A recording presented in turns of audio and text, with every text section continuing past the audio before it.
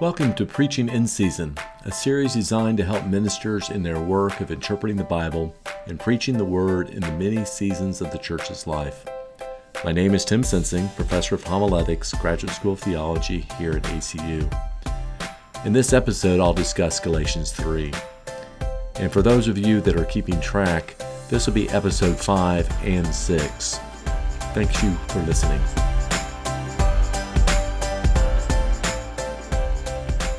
Galatians 3, 1 through 25 are not found anywhere in the Revised Common Lectionary, and yet it is found during the season of Lent in Year D.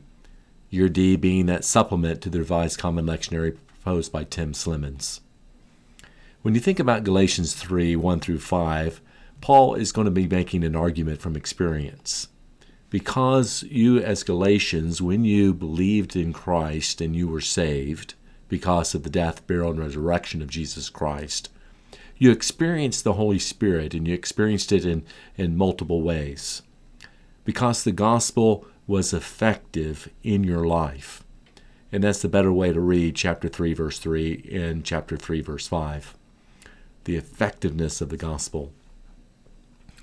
And this text then in chapter 3, verse 1 through 5, may be a launching pad to talk about some other passages about the Holy Spirit in Galatians.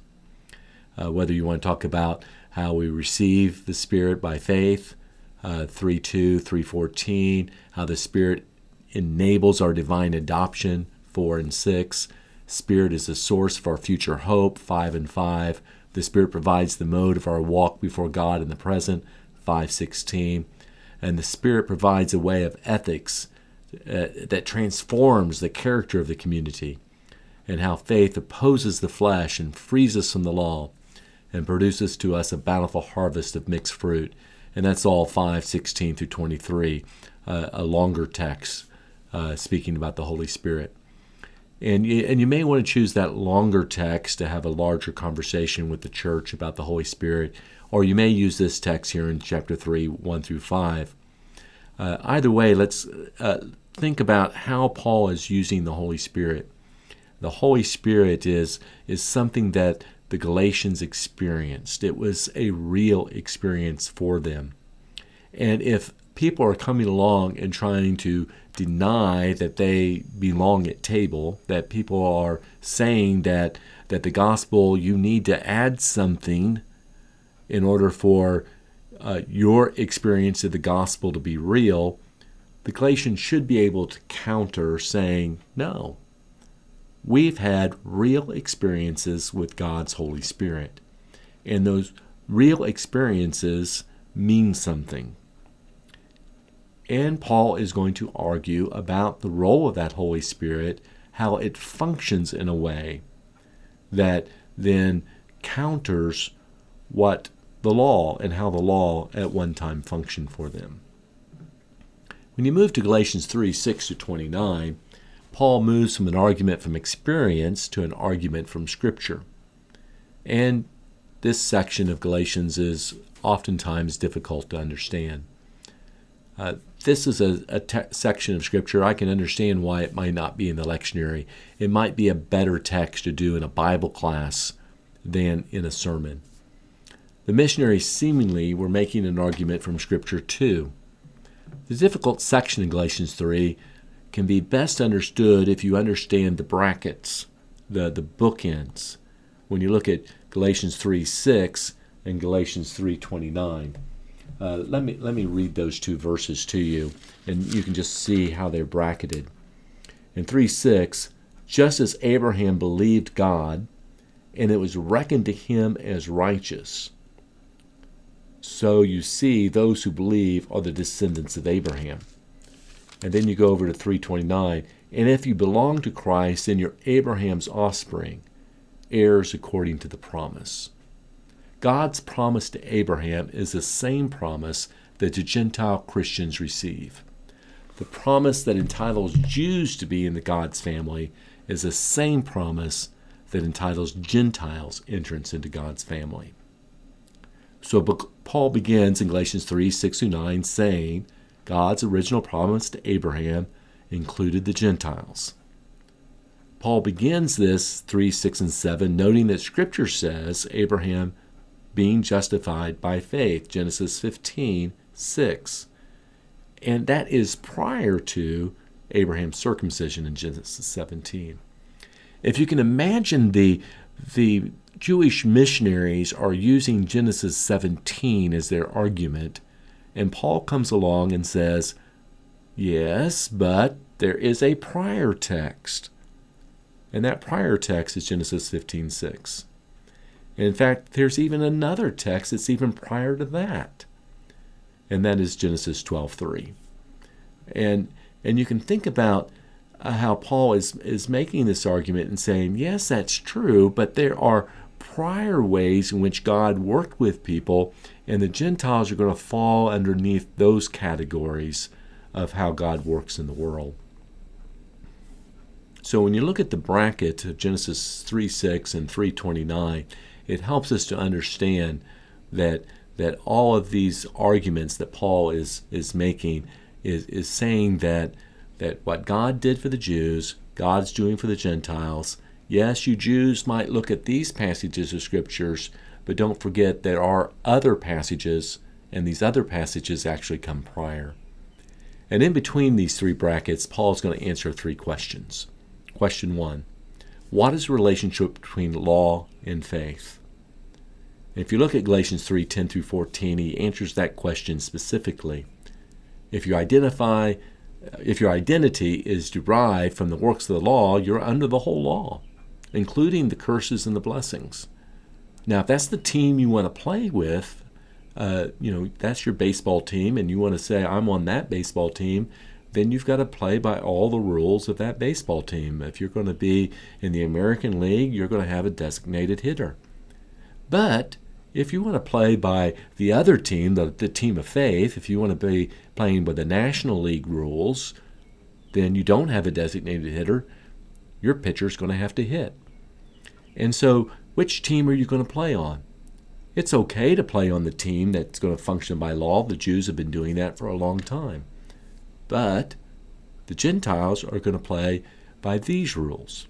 And these rules are the rules of faith. If your identity is derived from the works of the law, you're under the whole law, including all the things, the curses and the blessings. The law is not a curse for you, but the law includes curses.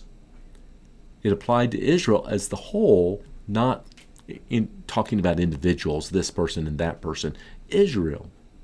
So do not identify with the works of the law because you're playing on the wrong team, a team that was sent into exile. The team that played by those rules, God punished. And then Paul says, this other team is the team of faith. And if you want to understand how that works, read Habakkuk 2 and 4. And a passage that can be read in two different ways, and it's both and, not either or. The righteous will live by faith. Through faith, the righteous have life. And secondly, the righteous by faith will live. The righteous live faithfully. Live on that team. The way of faith, not the way of law. Question 2. What is the relationship between law and promise? Galatians 3:15 through 18 answers that question. The law is like any last will and testament.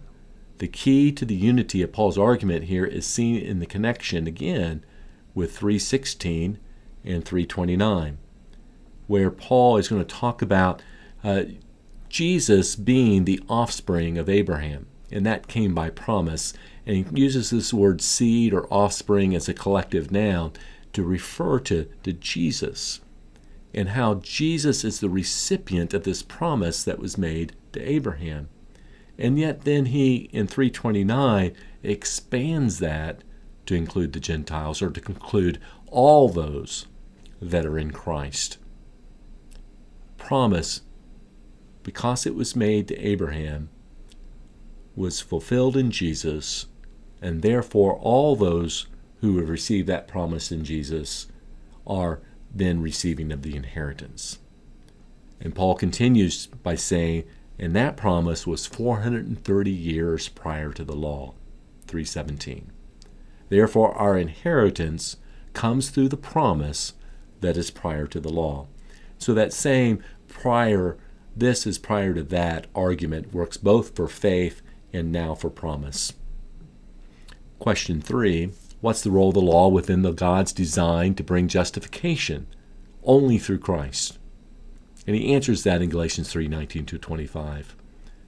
In some ways, why the law? And there's many answers to that question, and people try to figure out different answers to that question here in Galatians as well. And I do believe Romans answers the question a little bit differently. And you'll have commentaries that will try to answer what it means in Galatians by going to Romans. I think Romans is answering it differently. Galatians says the law was added because of transgression. The law was added to restrain transgressions, to pose a constraint on human sin. This reading points towards Paul's use of law as disciplinarian in chapter 3, verses 23-25. And what is a disciplinarian supposed to do? If the law is your disciplinarian, the law restrains, the law puts constraints upon. In lots of ways, it's like a barcode. And my colleague down the hallway, Richard Wright, talked to me about law function as a barcode. And so when you are acting in certain ways or thinking in certain ways and you pass the law over the barcode scan of that action or that attitude, is that righteous? Is it not righteous? And the law functions to tell us what is and what isn't. And therefore, if I am aware of and I know, because the barcode has told me so, that can put a restraint and that can put a way of controlling sin and transgression in my life. Now, love functions that way. And we'll read more about that in chapter 5, how love functions as the barcode to let us know what is righteous and what is not righteous. In some ways, the Spirit will function in that way. Whenever the law's relationship with transgression was, it was temporary. The purpose of the law is not opposed to the promise because it had a different purpose. What was the purpose? Here it says to imprison all things under the power of sin. The law is a jailer, to keep Israel in protective custody until the coming of Christ into the world. Now here's a translation issue. The law was not to lead us to Christ, as the NIV translates. Now the NIV has a better translation in the footnote. Nothing in the text talking about a progressive movement from the time under the law to now being in Christ. Christ found us in a condition of being with a pedagogue, a disciplinarian, one who teaches, one who disciplines, one who trains. In that condition, Christ came. And therefore, the New Revised Standard Version has this as a better translation when it says, until Christ comes. Since Christ has come, we're no longer in the condition of being under the pedagogue. We are set free. Therefore, the purpose of the law is complete. It served its purpose. Now it's done. When we think about one of the most famous passages in Galatians, chapter 3, 26-29, it begins with this Greek word, all. And the second word is for. In English, would begin the sentence with for. But the emphasis is on all. All already are children is the emphasis. Nothing else is needed. All are the children of God. And that is going to shape this famous text as we look at it. All Gentiles are given the honorific name sons of God. Paul is asking the Galatians to remember their baptism, using the language of imagery of being in Christ and having a mystical union being clothed in Christ and being transformation of their identity. In Christ's language, and it's parallel to that hallmark text that we looked at in a previous episode of Galatians 2 and 20. Galatians 3:28 is probably an early baptismal formula and reflects the new creation that God has brought into being in this new age. Paul is using this common already and not yet language. He uses both the present tense and the future tense to talk about how we receive grace. What we already have fully is not yet fully realized. Paul's language calls for eschatological patience. What God has established is still yet waiting fulfillment. And so the church is going to pursue God's creative order. Yes, there are political ramifications that call forth patience, but the church moves towards God's intended future. Pursuing God's creative order has practical implications because of our baptisms. The most obvious example is slavery. Our baptism has political ramifications, and slowly humanity has moved towards God's intended future. Slavery was not overturned overnight in Paul's day. We're not there yet, for slavery still exists in the 21st century. The church calls all humanity to live into God's intended future now. Yet, humanity will not enter into that future and fully until the eschaton.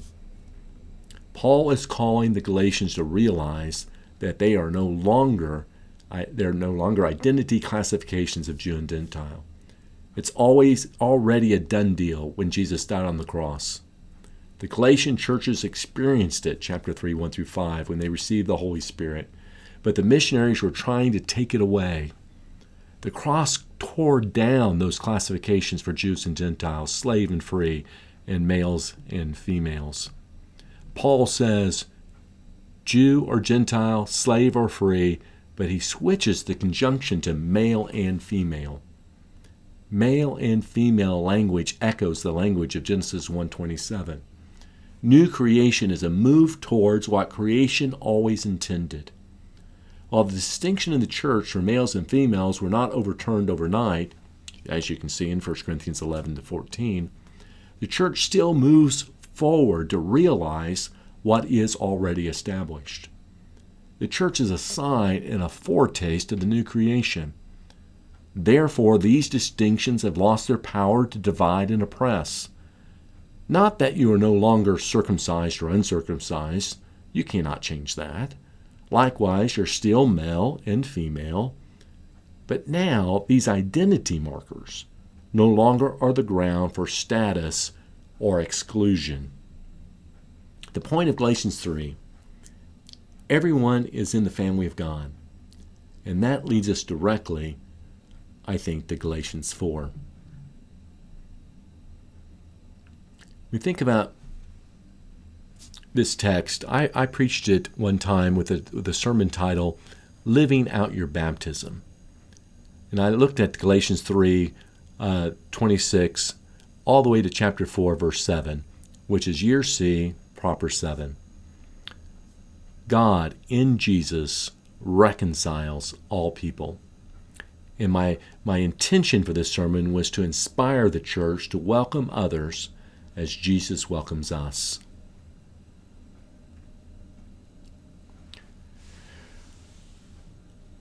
I can remember she came to me after the sermon a few weeks back, and she said, "You don't always know what the little ones hear.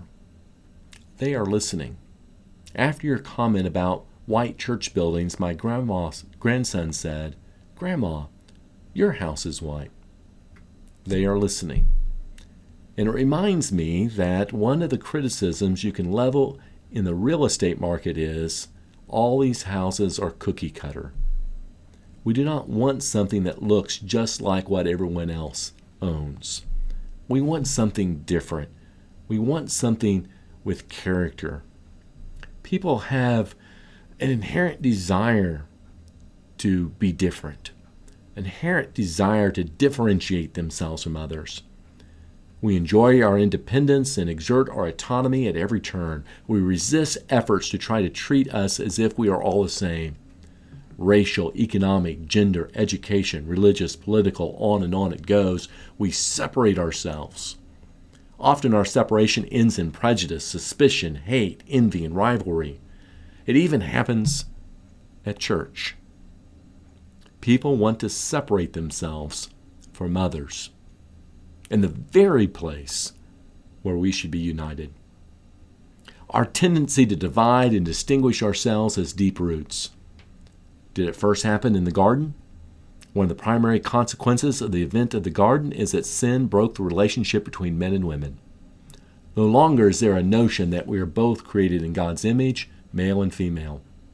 The realities of the patriarchal system where men have rule over women emerged from the story of fallen humanity. Furthermore, the Table of Nations in Genesis 5 and Genesis 10 notes specifically how this group differs from that group. One nation lives here, another one there, and today we still separate ourselves into enclaves, pockets, and ghettos. When I was teaching in Ghana, I learned early how easily the Ghanaians and the Liberians and the Nigerians all knew how they differed. The prejudices that kept them separate ran deeper than just nationalism. It was ethnic. And as I continued to ask questions, I learned that even the tribal groups within a single nation had prejudices about other tribal groups. Certain dialects were causes for derision. While our God of heaven and earth is a God of diversity, our God is not a God of division. Christians celebrate diversity. Christians fall prey to division. And when I saw that in Ghana, I recognized it in my own backyard here in America. Therefore, God intervenes. God called Abraham out from the nation in order to call a people who would be wholly devoted to being holy as I am holy. And through Moses, God liberates the people from Egyptian bondage so that they can be free to serve with their whole hearts. And the law was given to provide the structures and the boundaries for life and community. Paul speaks about the law. It served as a disciplinarian, a schoolmaster, a custodian to protect and guide God's people into their promised future. The very in Torah intended to free so that God's people would be the light to the Gentiles. But it often functioned just the opposite. Human sin perverted God's law. So God intervened again. The law was never meant to hinder us, but was a promise of God's grace. Those of us who are in Christ have graduated from the law's training. We now live as children of promise. Therefore, Jesus reconciles us all. Our union comes from our identity in Christ in baptism. We put on Christ in baptism. Our life before has now ended, and a new life has begun. When we present our passports at the door, there are no additional membership requirements, no forms to fill out, and none of the other societal requirements of standing or identity. It's not the gospel bundled together with something else. Our union with one another comes from our identity with Christ in baptism. There's this not yet already tension of our reconciliation, and it's apparent. We're already reconciled together as one people, the church. Yet the evidence against that reconciliation is all around us. We're not yet a united people. I used to think that this was a good text to talk about how we are all one in the future in terms of salvation. I kept the theoretical and the practice separate. I kept the theological and the ethical separate. I now think the former way of thinking was just mental gymnastics to avoid making hard decisions. Galatians is about the ethical when it talks about food. It talks about circumcision. It talks about the holidays. It's talking about ethical things that separated Jewish and Gentile Christians. Paul roots our identity in Christ and therefore rejects all kinds of ethnic and religious identity politics. Throughout history to this very day, there are movements within churches that seek to define our identity based upon race, national order, class, gender, and many other social practices. But Paul says, we're all one in Christ through baptism. As God intended in creation, being created in the image of God, so now we are recreated in Christ. Differences in hierarchies, discriminations, all resulted after creation because of sin. Differences in hierarchies and differentiations are all washed away because we are all now clothed in the righteousness of Christ. In Christ, God reconciles us all. We are therefore now free to embrace our oneness by embracing one another. You know, there are lots of identifiers out there. The Marines have identifiers. Alumnus of a school have identifiers. Examples of folk who know their identities. They know it because they know the identifier. Our identifier as Christians is that we are all baptized into the same blood. What does it mean to live out our baptisms? We live in God's new creation. Paul holds forth this vision of community of faith in which all are one in Christ. Those who are justified are incorporated into Christ, who, like garments, envelops us. Given the promised Spirit, we receive the life that only God can give. And this is more than the justification of us as individuals. Righteousness leads us to the creation of us as God's people. All are children of God. There is no longer Jew or Greek. There's no longer slave or free. There is no longer male and female. For all of you are one in Christ Jesus. What a radical statement. This is not merely a matter of an isolated slogan. It is a central theme of the letter as a whole. Jews and Gentiles are no longer divided because of Christ's death has brought us together. All of us are children of God. We are therefore now free to embrace our oneness by embracing one another. We are now all children of God. We are now all co-heirs with Christ.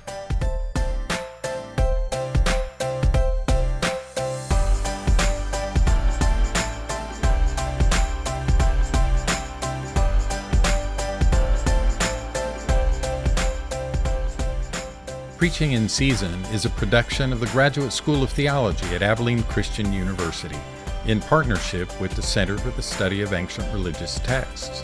If you're interested in learning more about us and what we do, visit us at acu.edu/GST or email us at gst@acu.edu. Until next time.